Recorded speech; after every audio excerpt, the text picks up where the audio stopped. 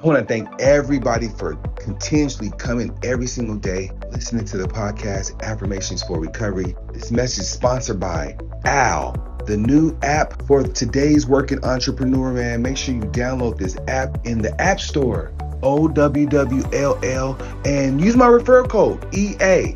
Get you $10, make your first call. Let's go. Let's continue to grow. Again, go to your App Store, OWWLL, and thank me later.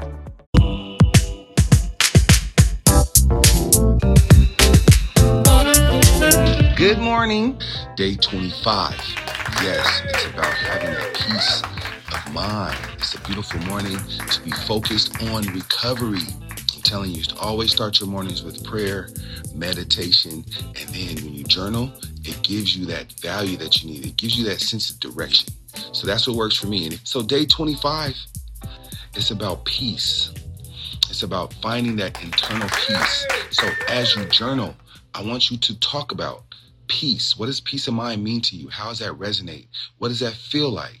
And yes, sometimes it's hard times. You gotta prepare yourself when it comes to this recovery thing. You gotta prepare yourself for rough times. There's gonna be rough patches. That's life. Such is life. But the secret that I found is finding the right tools to help you persevere in every situation. So for me, journaling changed my life. I love journaling. I start my mornings with journaling because it gives me, again, that sense of direction. Which way am I going today? Right? And then it allows me a time to reflect on what I was thinking yesterday. And I believe that is so important, man. When we get in our minds right, when we're focused on our recovery, it's so important that we be consistent and focused. Yes. So peace, the acronym for peace. Positive energy always corrects errors. Remember that. Use that positive energy. If you need to find more positive energy, you got to search for within. Prayer.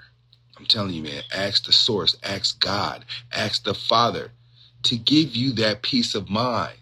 And you have to start believing what you're praying for. You got to believe what you ask for. You can't pray and then continuously worry about it. You got to pray. You got to learn how to leave it there.